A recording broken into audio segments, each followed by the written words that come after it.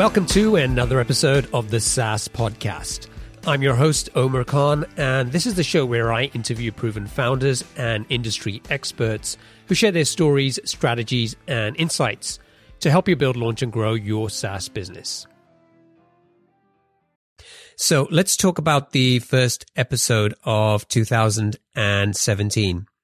It's a story about a developer who moved across the country thinking he was starting a new job. But when he got there, he realized he didn't have a job anymore. So he started doing freelance work, and pretty soon after that discovered Ruby on Rails and immediately fell in love and decided that this was the technology that he wanted to work with. At the same time, he also started a blog where he would write about Rails and what he was learning.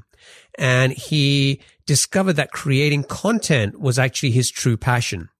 Eventually, he built a business creating educational content and went on to sell that company 5 years later for $36 million. It's a great story. He's a great guy, and I know you're going to enjoy this interview.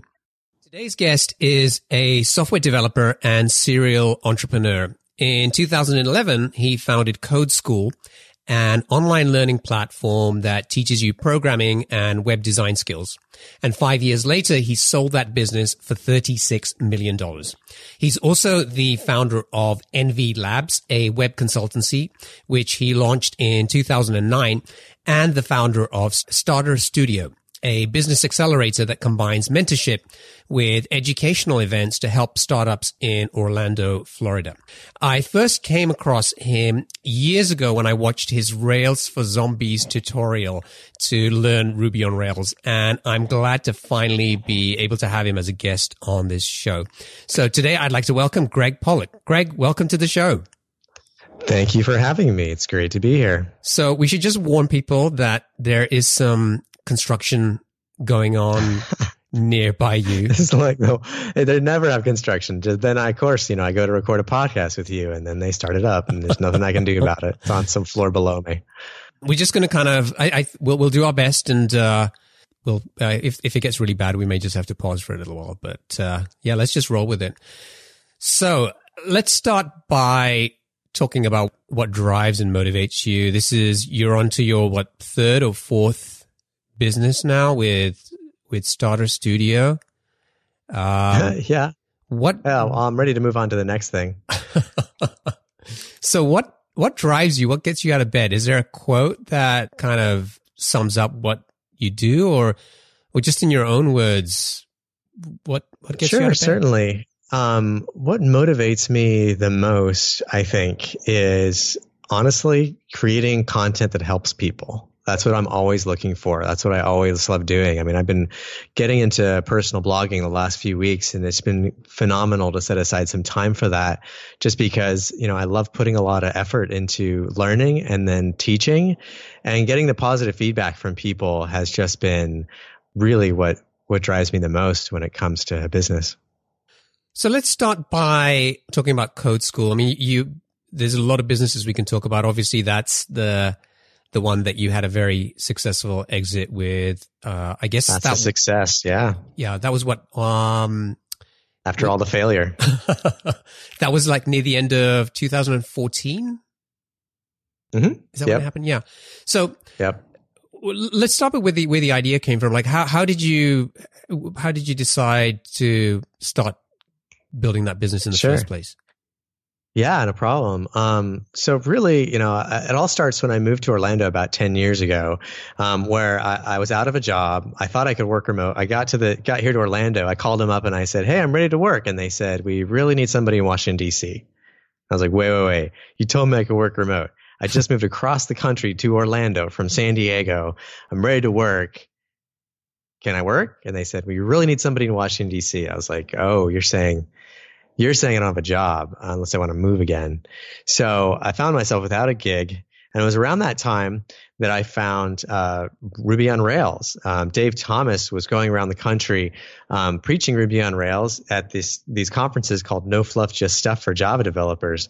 And I was just amazed at it. And what was awesome about the technology is that it gave people a recipe for creating web applications and also doing consulting work. And so I was like, hey, I can do this consulting thing. And my wife at the time really encouraged me to do that. So I started Rails Envy, a first patch software, which turned to Rails Envy, which eventually was Envy Labs, doing consulting work. And I started blogging too around then. And that's when I first discovered my passion for creating content. So I was creating content, which led to more gigs for consulting work. And then really, so that was maybe 8 years ago, figuring out how to do consulting, and then educating people online, educating developers, which brought in more leads, which led to consulting work. And then Code School was me figuring out how to monetize the content that I loved producing. And that's really how Code School came to be. So it all started from finding yourself without a job. Right. I love that. I know maybe it's a bit corny when they say like when one door closes, another one opens, but there's so many people who can kind of share examples of things like that happening to them. And when you look back at the time, probably you're thinking, oh, what a shitty thing to happen. But when you look back, you're like, I'm so glad that I got in that situation.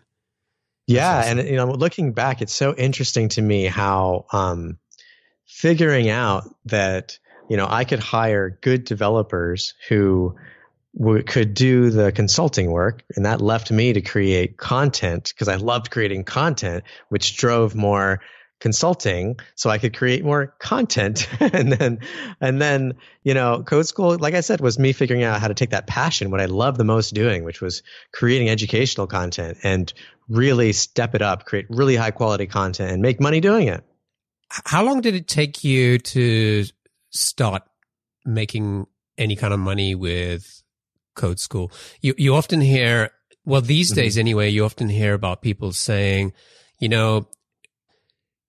content marketing is really a long game, right? And oh, sure. You need to be, if you're going to blog, you need to be blogging at least a couple of times a week, and you need to be doing it for at least 18 months or 2 years before you're going to get to a stage where you're getting enough traffic and enough people to kind of help you build some kind of business. So, oh, tell me about it. Yeah. Was that your experience? Oh, certainly.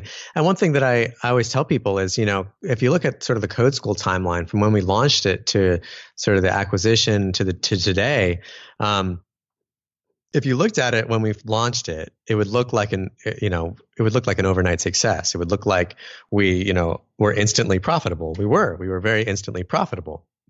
The reason why was I had spent the prior 3 or 4 years building an audience. So really building an audience for Code School started about 3 years before I launched it, because I was educating developers and building an audience that respected my content, that liked consuming my content. I was podcasting in the Ruby on Rails world. I was speaking at all the conferences.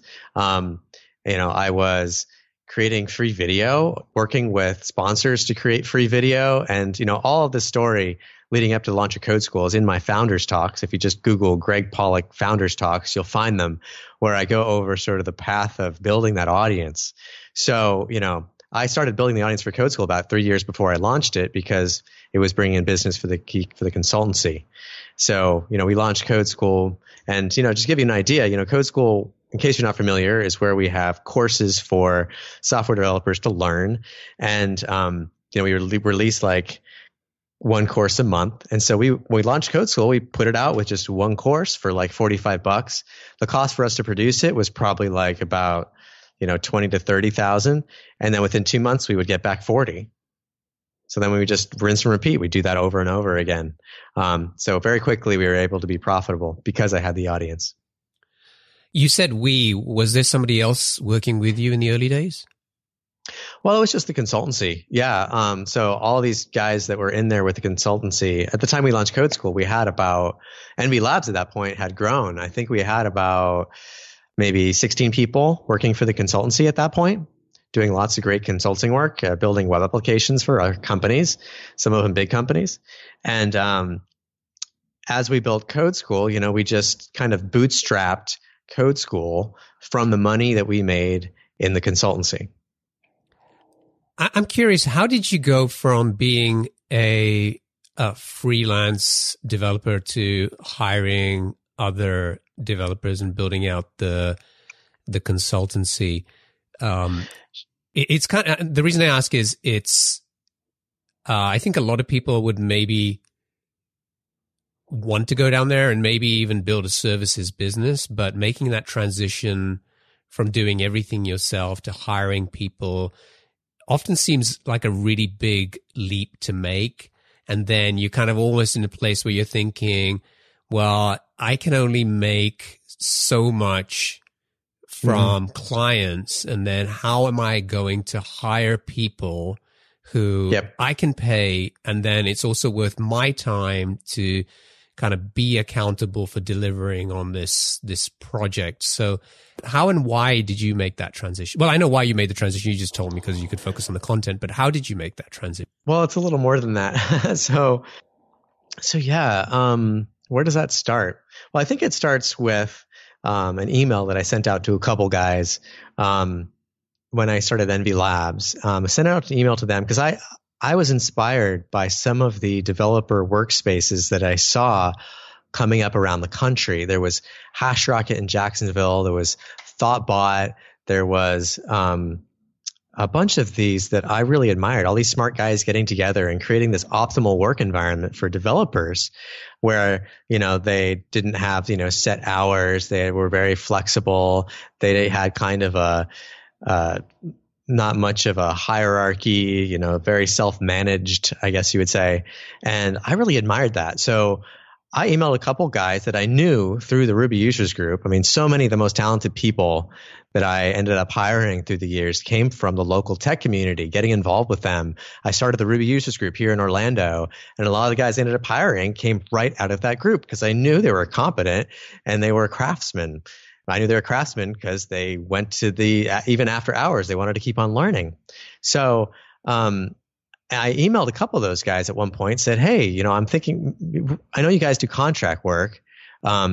Maybe we should all work in the same office and then eventually maybe all work under the same company. And what would it be like, do you think? What's your optimal work environment? And can we create that? Do you want to try creating that with me? And so with them, I kind of painted that vision of, creating a space where people felt safe and valued, and it was very transparent. So they knew where the company was going and everybody had a voice, very democratic. And that's how we built up NV Labs. And I'm really motivated by that, about creating culture. And I just took it a day at a time. So it's definitely scary dealing with people's livelihoods and thinking, wow, okay, so if I hire somebody, I'm kind of on the hook to pay them. So what I ended up doing is twofold. First, I would, when a project would come along, and I would, get the lead and nurture the lead and have a project that, was going to take that guaranteed me like at least 3 months work. It would be at that point that I reach out to my friend, say Jacob, and I would say, hey, Jacob, I've got this project here that should be at least 3 months of work. I'd love to work with you. I can guarantee you at least 3 months of work, hopefully more. We're a startup, so it's a little risky, but I would love to work with you. And I know I can pay you a fair hourly rate as a contractor. Are you interested? And all these guys that, were working, most of them were working, in .NET and PHP and these languages they weren't interested in. They all wanted to work on Rails. So when given the opportunity, they were willing to take the risk on me. And so that's how I kind of got started hiring more people. The second thing that was really important was creating a rainy day list. So one thing that gave me a lot of confidence is I wrote down like a list of, 15 to 20 different things that I knew I could do if I needed to drum up work. If, 2 clients left at the same time, I've got guys that are waiting for work. Here's 20 things, 20 steps that I can do to try to drum up work. Things like going back to old clients and seeing if they need extra work. Things like going back to cold leads who maybe went with another dev shop, but just checking in with them and saying, hey, I know you didn't choose us, but I'm checking in to make sure everything's still going smoothly because, we would love to work with you. Or it could even be going to an existing client and saying, hey, we have an extra developer free.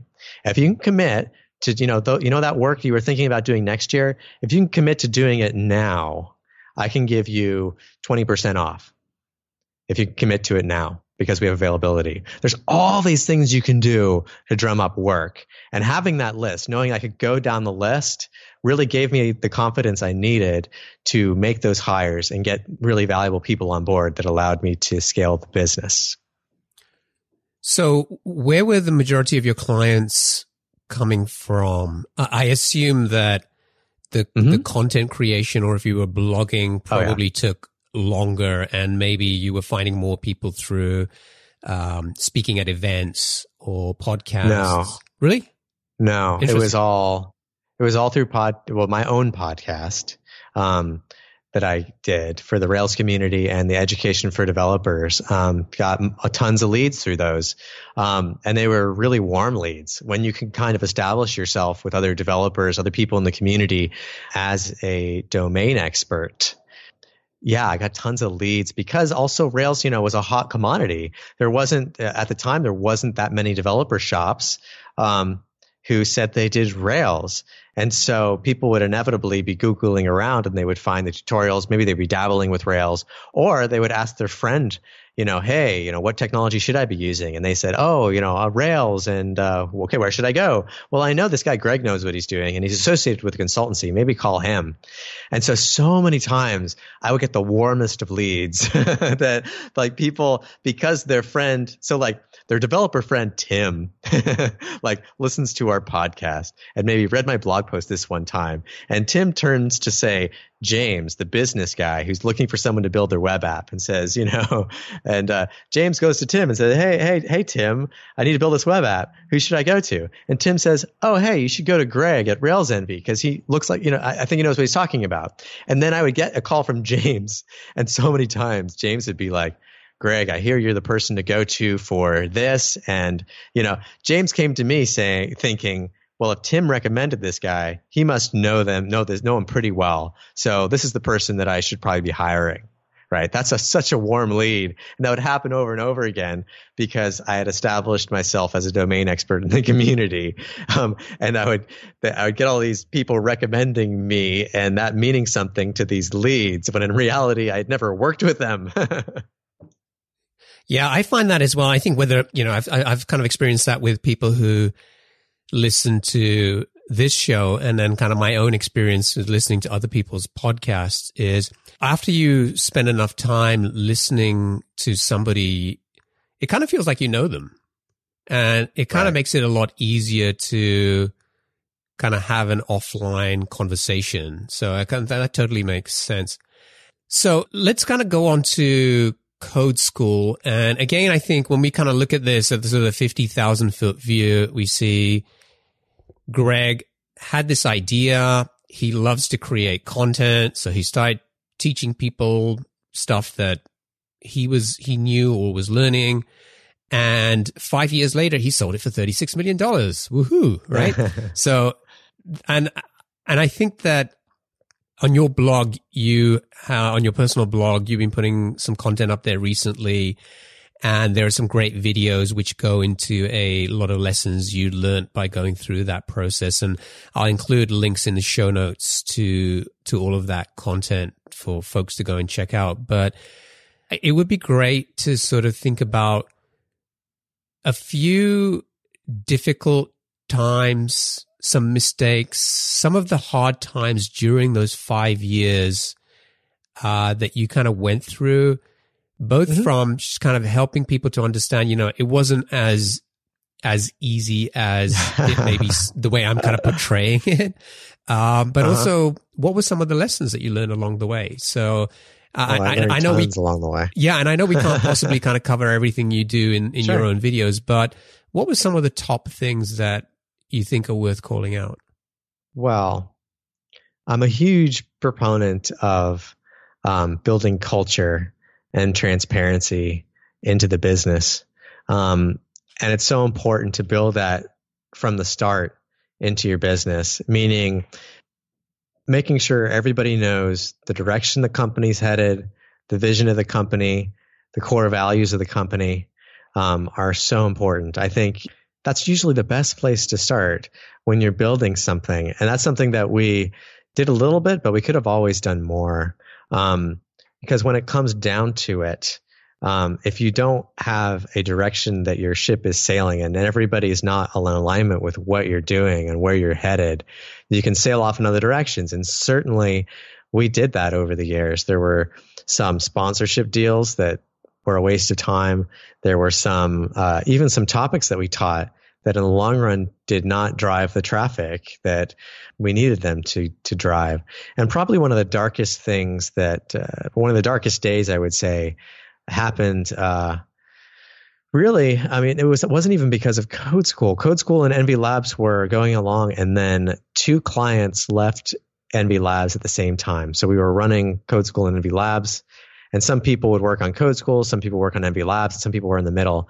And 2 clients from NV Labs left, and we were left with sort of the hard decision of what to do. Like, do we have to let some people go? And we ended up letting some of our team go. I think it was about 5 people. We were about I think we were up to about 26 at that point. And we had to let 5 people go. And I had no idea how much it would hurt morale and culture. I had no idea how much it would hurt to let people go and how long it would take to regain people's trust and how difficult it would be in the coming weeks. Luckily, it was around that time that I found and started working with an organizational psychologist. And then the company that we worked with is called Key Talent Solutions. And that was around that time that I got a leadership coach. And I think it's so important for somebody who is building a business to have someone like this, like a coach, not an advisor, not a mentor, a coach. The difference is advisors and mentors often give you advice. You come to them with a problem and they give you advice. But when it comes down to it, who is the best person to solve your problems? Who is the most capable? Is it somebody else who doesn't live through it? Right. It's obviously yourself. And so that's what a coach's job for. A coach's job is not to give you advice. A coach's job is to help you grow and to help you figure out the answers and the things that you don't know, or the things that you know you're going to have to do, but they're really difficult, and to get you further faster. And so having a leadership coach through this was phenomenal. Also having somebody from the outside the company who could come in and do one-on-ones with people, because, no matter how much you try to get your team to open up to you as the boss, when you do one-on-ones and when you ask them what's going on for them, they're just not going to be as perfectly honest with you as they will with somebody who's not you, somebody who's not the boss, or somebody who's not even associated with the company. So it was around that time that we worked with somebody outside the company to start helping us with culture, helping us build our team. But your question was sort of the darkest days. I would say probably when we, at that point. Also, we always tried to push ourselves to create a lot of content. Creating more than 1 course a month. We kind of set that pace out for us, 1 course a month. We wanted to have at least 1 course a month. And we constantly were trying to get to more than 1 course a month, and we were constantly failing at it. And I think that's no fault than our own. But looking back at it, it was partially because we were also spending more and more time with each course. We realized all these ways we could do an even better job.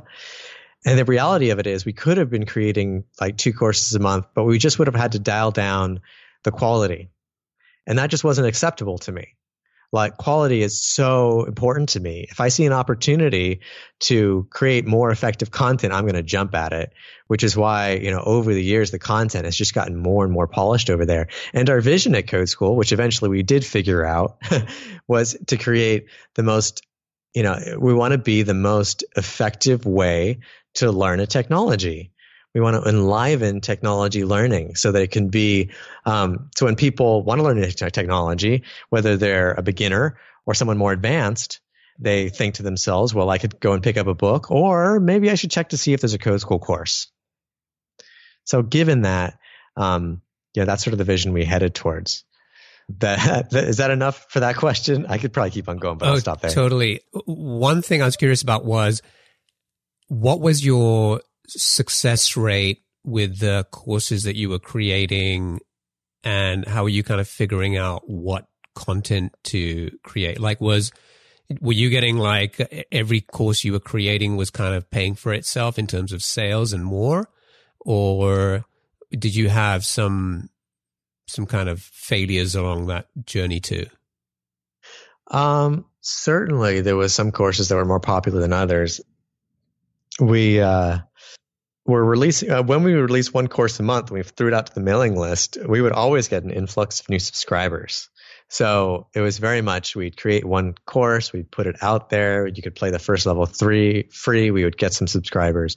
And certainly one of the weaknesses of the business was always the customer lifetime value.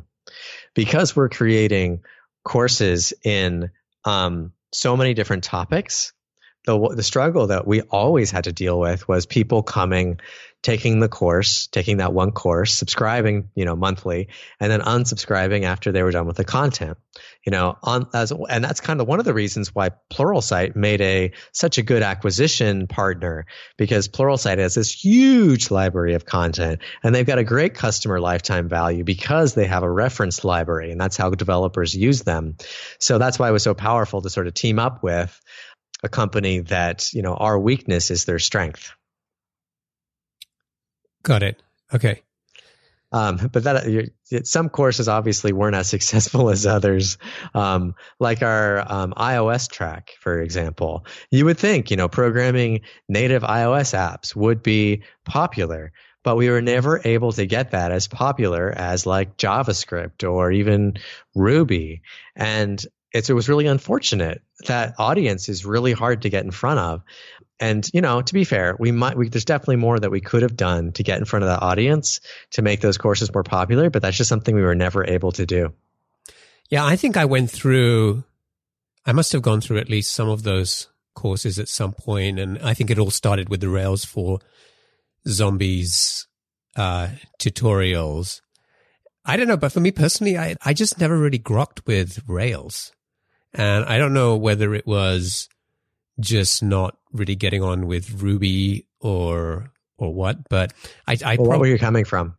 I was coming from, well, I'd been at Microsoft, so I came from a .NET kind of, C# type environment. And, I just kind of really never really, and I don't know why. I think I often sort of wonder, about going back and trying again. But I eventually landed with using Python and Flask, which is kind of a really interesting kind of, Nice. I'll tell you what it was. Partly it was that I loved the whole scaffolding and the black box kind of the benefits of Rails. But I also didn't like that because there was a lot of stuff that I just didn't understand, like how it was happening or why it was happening. And sure, there's a lot of magic. Yeah. And I think that's one of the things that I liked with Flask was that it's a super lightweight. You build everything up and you only use what you need to use. And so I was kind of able to see how the pieces were coming together. So the equivalent to that is Sinatra with Ruby, right? So Flask is to Sinatra, not to Rails. Interesting. Yeah. Well, and I think the other thing was the comparison between using Rails and, using Ruby and Python. And I don't know, maybe it was just the syntax or something, but just Python just seemed a lot easier for me. But anyway. They're very similar. Yeah. I digress. So also I want to kind of talk a little bit about like kind of acquiring customers and growth marketing for Code School. And again, kind of from what we've heard so far, you kind of did a lot of the groundwork in terms of creating the blog and a bunch of content marketing for many years before you kind of built that business. But as you kind of went in and started working and growing Code School, where was that growth coming from? Was it more content and just building on the momentum that you'd been kind of creating over those first few years? Or were you trying other marketing strategies? And what was working and what wasn't working? Well, probably the biggest thing that I love creating free content. I love creating content that gets in front of as many people as possible. And even that's my first motivator, is to educate people. So that was probably the biggest thing that led to more customers, because every few months at Code School, we would produce another free course. And that was a way to drive more traffic. It's, and that's just another way of saying, give, ask, right? In my opinion, where you just provide a lot of value, as much value as you can for free, so that when it gets to the paid content, people don't mind paying. They're paying not only because they want that content, but because they feel good supporting you because you've already helped them so much. And, we did that over and over again. And so we would create free content, very strategic content. We would identify, what is some free content that we can create that'll get us in front of the right people. Or even eventually it became, who can we work with that already has an audience that we can create content for? So we did this first with GitHub. We went to the Git guys in the very early days of GitHub and said, hey, can we create a free Git course for you guys that's kind of fun and interactive? And you guys sponsor it, so we'll make it free. And then when we launch it, we'll even kind of co-brand it with you guys. And when we launch it, you can promote it, and it just, to help you and it help us. So we created Try Git. And then we worked with the jQuery team in the same way. Went to the jQuery team and said, hey, we want to create a totally free way for people to learn jQuery online. And they were interested, and we did the same thing with them. And then we thought, who else should we work with? Well, I know some people over at Google, and Google likes to train people to use the web as a platform. What are some of their projects? So we started working with the Angular team over there, and then we created a free Angular course. So the one thing that we did over and over again really successfully to drive traffic was to think about who has our audience. Who has our audience? What can we create for them or with them that can get in front of their audience and drive awareness and drive brand for our customers, maybe even drive people to our mailing list. Because that's what we did. We would create these free courses, and they were totally open and free. But if you wanted to save the badges that you earned or save your progress, you had to have a Code School account. So you'd sign up for a Code School account and you get on our mailing list, and then we could market to you our paid content.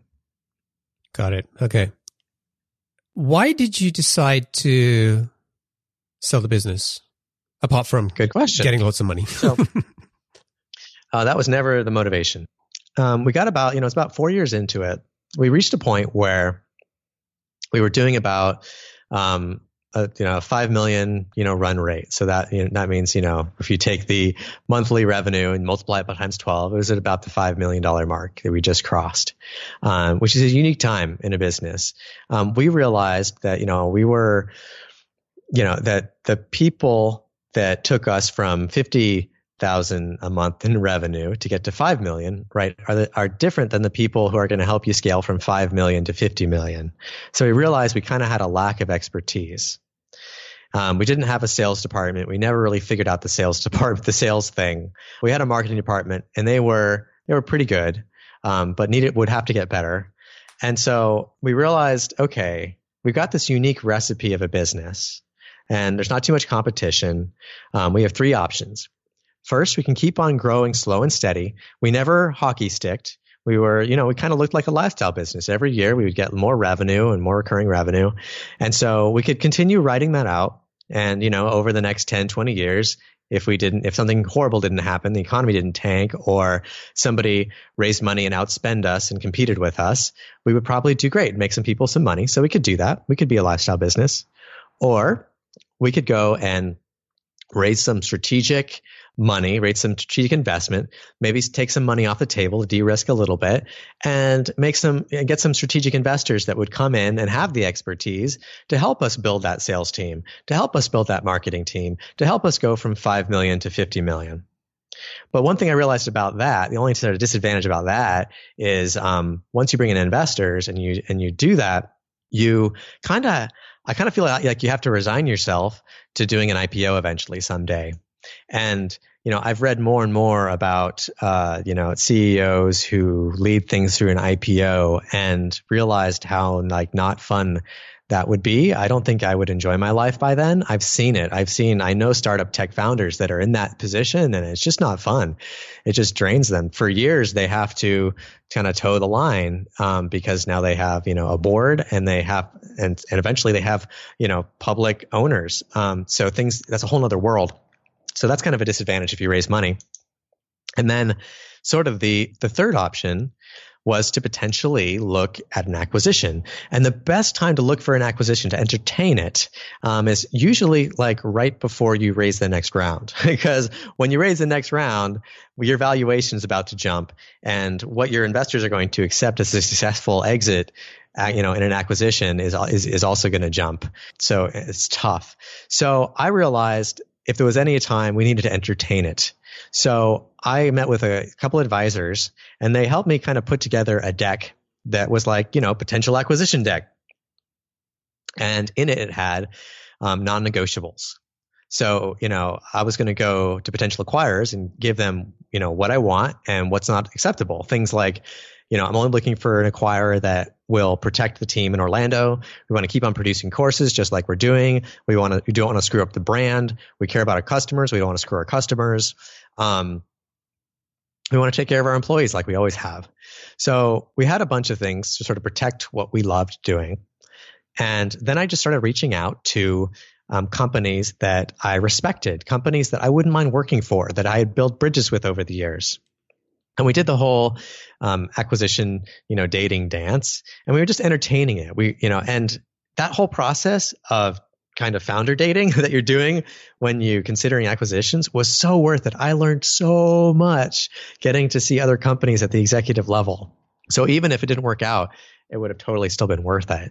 And it didn't have to work out. We were fine going the other routes, but we were lucky enough, kind of at the last minute before we gave up on looking for an acquisition, we're introduced to Pluralsight. And we walked into Pluralsight and we were just like, oh my God, like these guys are just like us. Their culture is just like ours. I aligned extremely well with all the founders of that company and their executive team. I would want to work for these guys. So that's why that worked out. That acquisition worked out. We weren't looking for acquisition. It was just a great opportunity, a great culture fit.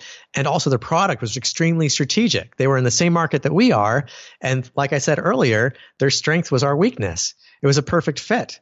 And it was awesome. So everything, I feel really lucky for how it worked out.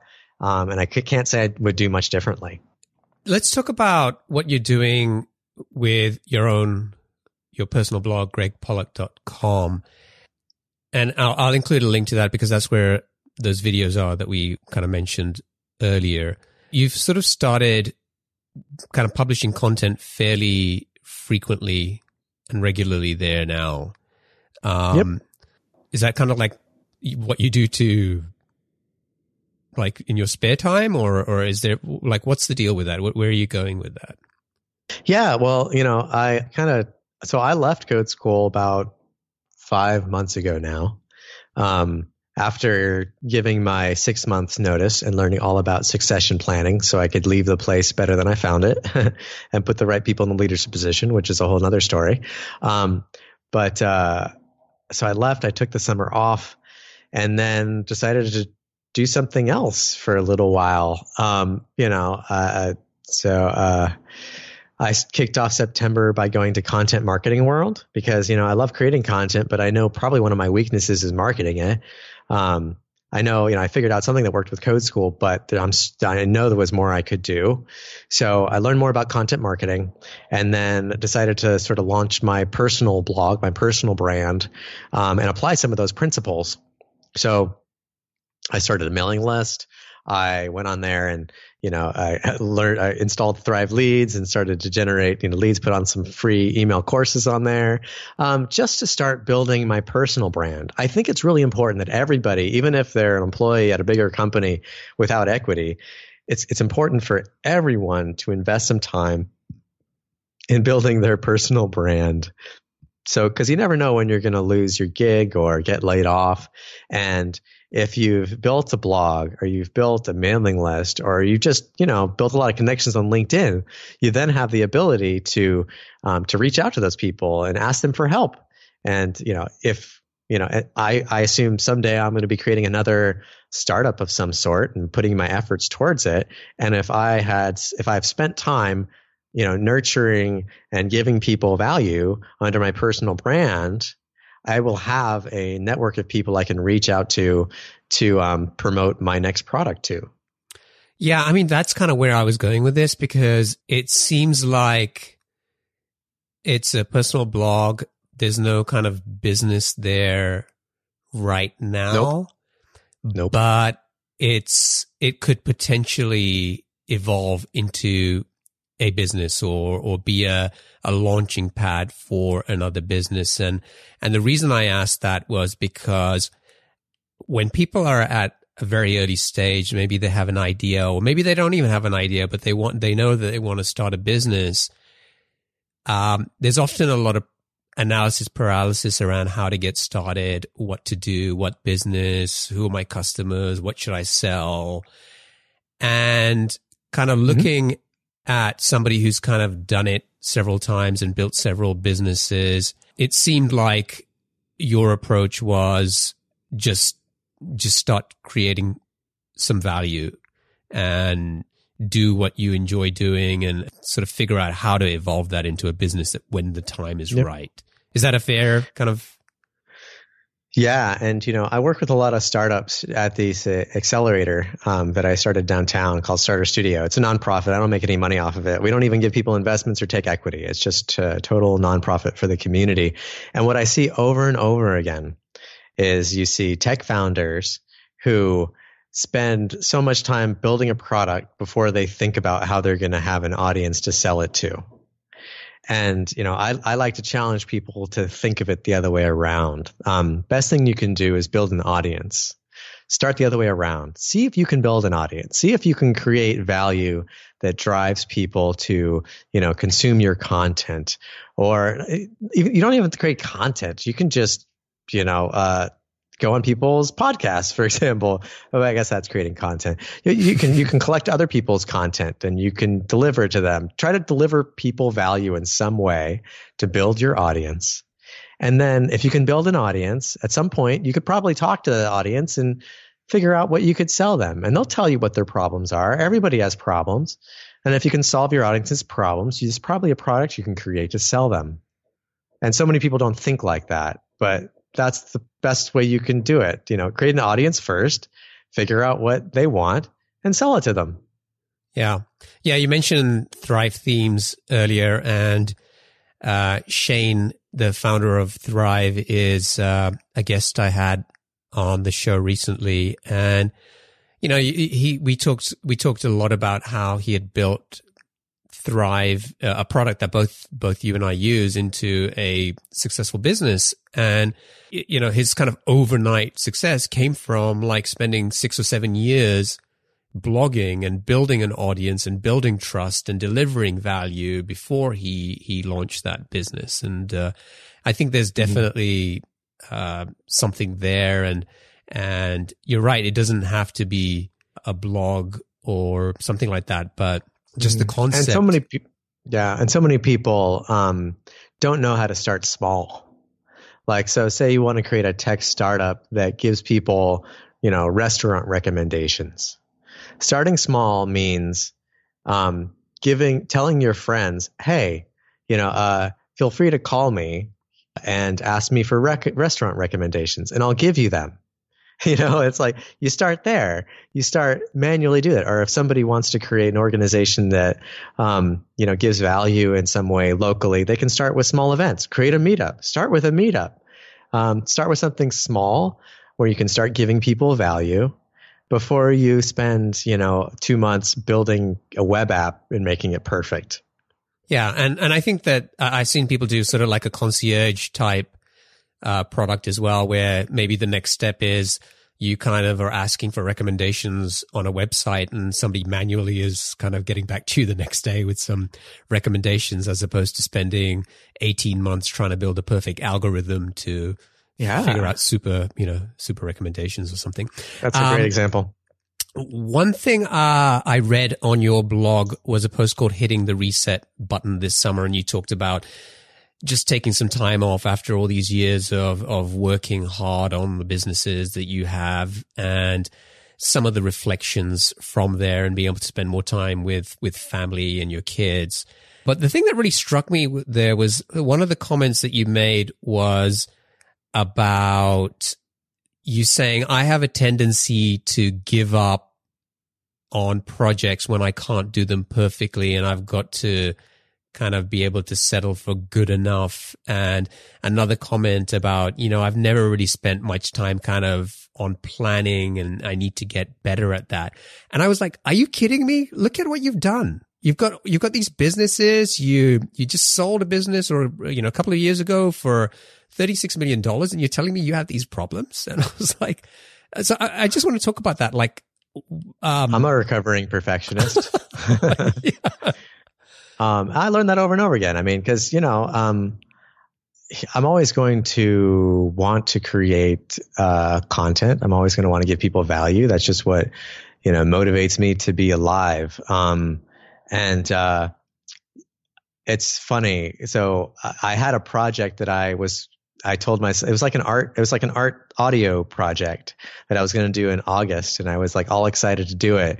And then when it came down time to actually execute on it, I kind of gave up on it because I realized how much work it was going to take to create something that I would probably be happy with.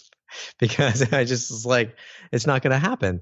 And I felt that again with my blog, learning again, like going to Content Marketing World at the beginning of September and learning what content marketing directors and VPs of marketing do for a living and how they create content, how they market content, how much time they spend marketing content.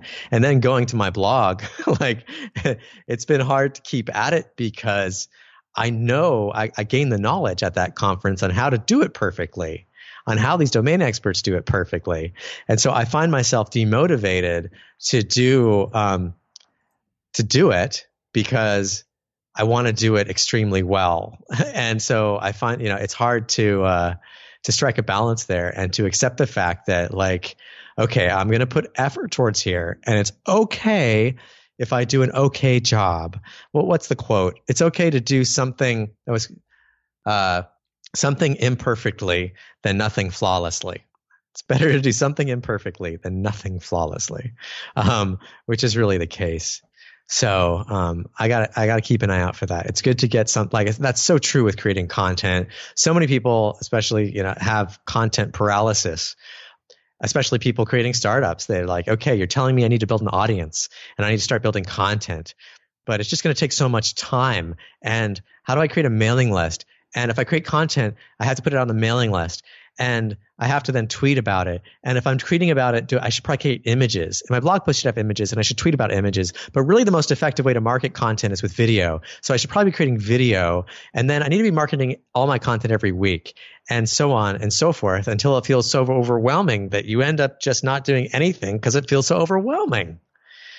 So yeah, you're talking that's about what me. I've been. Oh yeah, I do. Does this sound familiar? I do that a lot, and I think part of it is this kind of perfectionism where you kind of have an idea and you want to create something and kind of get excited, and I love kind of starting things, but I also have this this kind of thing where you start thinking about the big picture or having a vision for where you're going, and sometimes that vision becomes so big and you start to sort of then think about, you kind of overthink it, right? You start thinking about as you were sort of talking about, all the thousands of things that you have to do and how you possibly going to get to from a blog that has, 2 posts on it to a content marketing machine that's going to do all of these things and generate, thousands of leads every month and whatever. And you're like, I could just watch football. Right? It's like, I don't have to think about any of that stuff. It reminded me of a book. I just kind of mentioned this because it's one of those books that I really like. It's a really simple book, and I think it's a pretty short read, called The Practicing Mind, by a guy called Thomas M. Sterner. And what I really like about it is that he kind of talks about how we get so caught up in thinking about the outcome of something, whether it's a business or something else that we want to create in our lives, that we kind of start to stumble, or we kind of feel it's too hard, or we just give up completely. And he kind of gives you some of these simple thoughts on how to focus on the process and enjoying the process. So if you're writing, for example, instead of thinking about how am I going to get this blog post to reach thousands of people and generate, subscribers and sales for a product and whatever, you kind of just focus on the page and creating something that you're proud of and thinking of it as almost like a kind of an artistic endeavor that you're enjoying the process of writing as opposed to kind of thinking about what outcome it's going to deliver somewhere down the line. And I think that was just a really good distinction to make that certainly has helped me a lot. So yeah. What if it's the outcome that motivates you? The outcome or well, it depends what it is, right? I think sure. For me, the outcome most of the time, what I'm driven by, and it's part of to do with this podcast and building products and coding and everything else, is creating something that doesn't exist and delivers some value, whether you get paid for it or whether you get remunerated in just other ways where people are just showing you how their lives got better by using something. Mm-hmm. But I think it's just that I've just always loved that idea of being able to create something out of nothing, right? It's kind of like this magical process. Well, it's not really magical, but it kind of feels like that sometimes. Yeah, that's a cool way to look at it. I added that book to my reading list. Cool. All right. Now we could kind of go on forever, but I think we should kind of wrap up on this. And I also realized that we've done really well. We haven't heard much construction while we've been talking. So, you haven't heard it? Okay, great. Yeah, so I know it's been pretty good. I've heard it. All right, so let's get on to the lightning round. I'm going to ask you 7 questions. Just answer them as quickly as you can. Ready? Okay. Yeah. What's the best piece of business advice that you've ever received? Spend half your time on sales and marketing. What book would you recommend to our audience and why? Oh, geez. Well, I started building my business learning from the E-Myth. The Michael Gerber? I don't remember the author. Yeah. Yeah, I don't remember. Yeah, I like that book. Yeah. I like that book too. What's one attribute or characteristic in your mind of a successful entrepreneur? A learner that's always willing to learn what it takes to do whatever task is needed. What's your favorite personal productivity tool or habit? I love Wunderlist to keep track of all the things, to get everything out of my head. Because I don't think of my brain as a storage device. I like to get it all out so that I can focus on building and connecting things. What's a new or crazy business idea you'd love to pursue if you had the extra time? And it's kind of funny given the context of what we talked about. I could say rentable pets, so that you can have like a cat for a weekend or a dog for a weekend, and that's it. I would rent a cat. Like when my girlfriend's gone, I'd probably rent a cat. Although I would need like a cleaning service to come and erase all traces that it ever was here. There you go. 2 business opportunities in one. Yeah, right. What's an interesting or fun fact about you that most people don't know? Well, I'm a huge theater fan. I love theater. Probably my favorite vacations are going to New York City and seeing musicals and shows. And I like to go see theater here locally as well. I wouldn't have survived college without the Rocky Horror Picture Show. And finally, what is one of your most important passions outside of your work? I think I just answered that question. I think it's theater. All right, cool. Gregg, I want to thank you for joining me. This is a conversation I've wanted to have for some time, and I'm glad we finally got a chance to do that. Congrats again on building and having a successful exit with Code School, and continuing to build NV Labs as a consulting business, and also the work that you're doing with Starter Studio to help startups in Orlando. And I'll include links to all those sites in the show notes. If folks want to get in touch with you, what's the best way to do that? Well, just check out my blog, just greggpollack.com. And on there, you can, contact me or just drop me an email at greg@greggpollack.com. Awesome. Yeah, I'll definitely include a link to that as well. it looks like you're publishing new content every week, and definitely that's the goal. Well, I'm reading the stuff, so it's oh, thanks. It's good stuff. I appreciate that. Cool. So thank you again, and I wish you all the best with whatever you do, and maybe we'll have you back when you've sold another company. Sure. Cool. Cheers, Greg.